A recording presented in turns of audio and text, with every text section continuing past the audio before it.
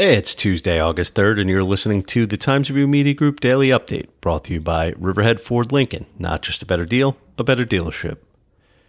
Any future mask mandates to protect against the spread of COVID-19 appear to be in the hands of local governments.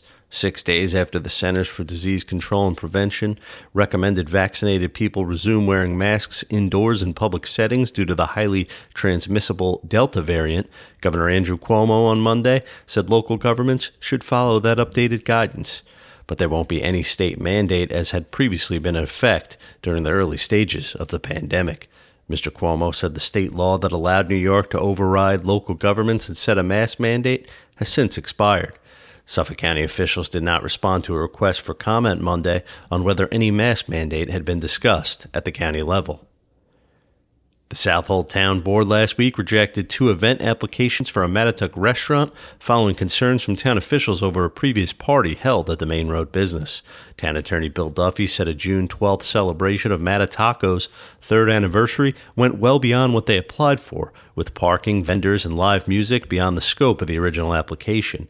The event, he said, demonstrated such a blatant disregard for regulations that the town board felt it necessary to revoke and reject future event applications for the taqueria.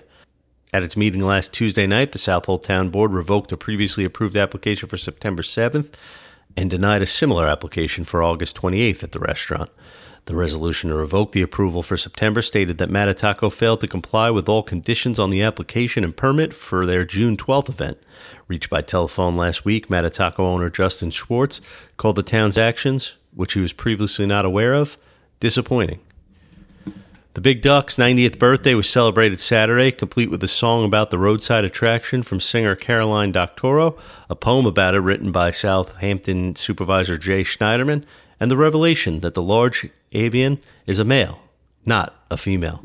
Suffolk County Executive Steve Bellone said Saturday also marked the reopening of the store inside the Big Duck, a gift shop that sells Big Duck memorabilia, which had been closed since the COVID-19 pandemic began.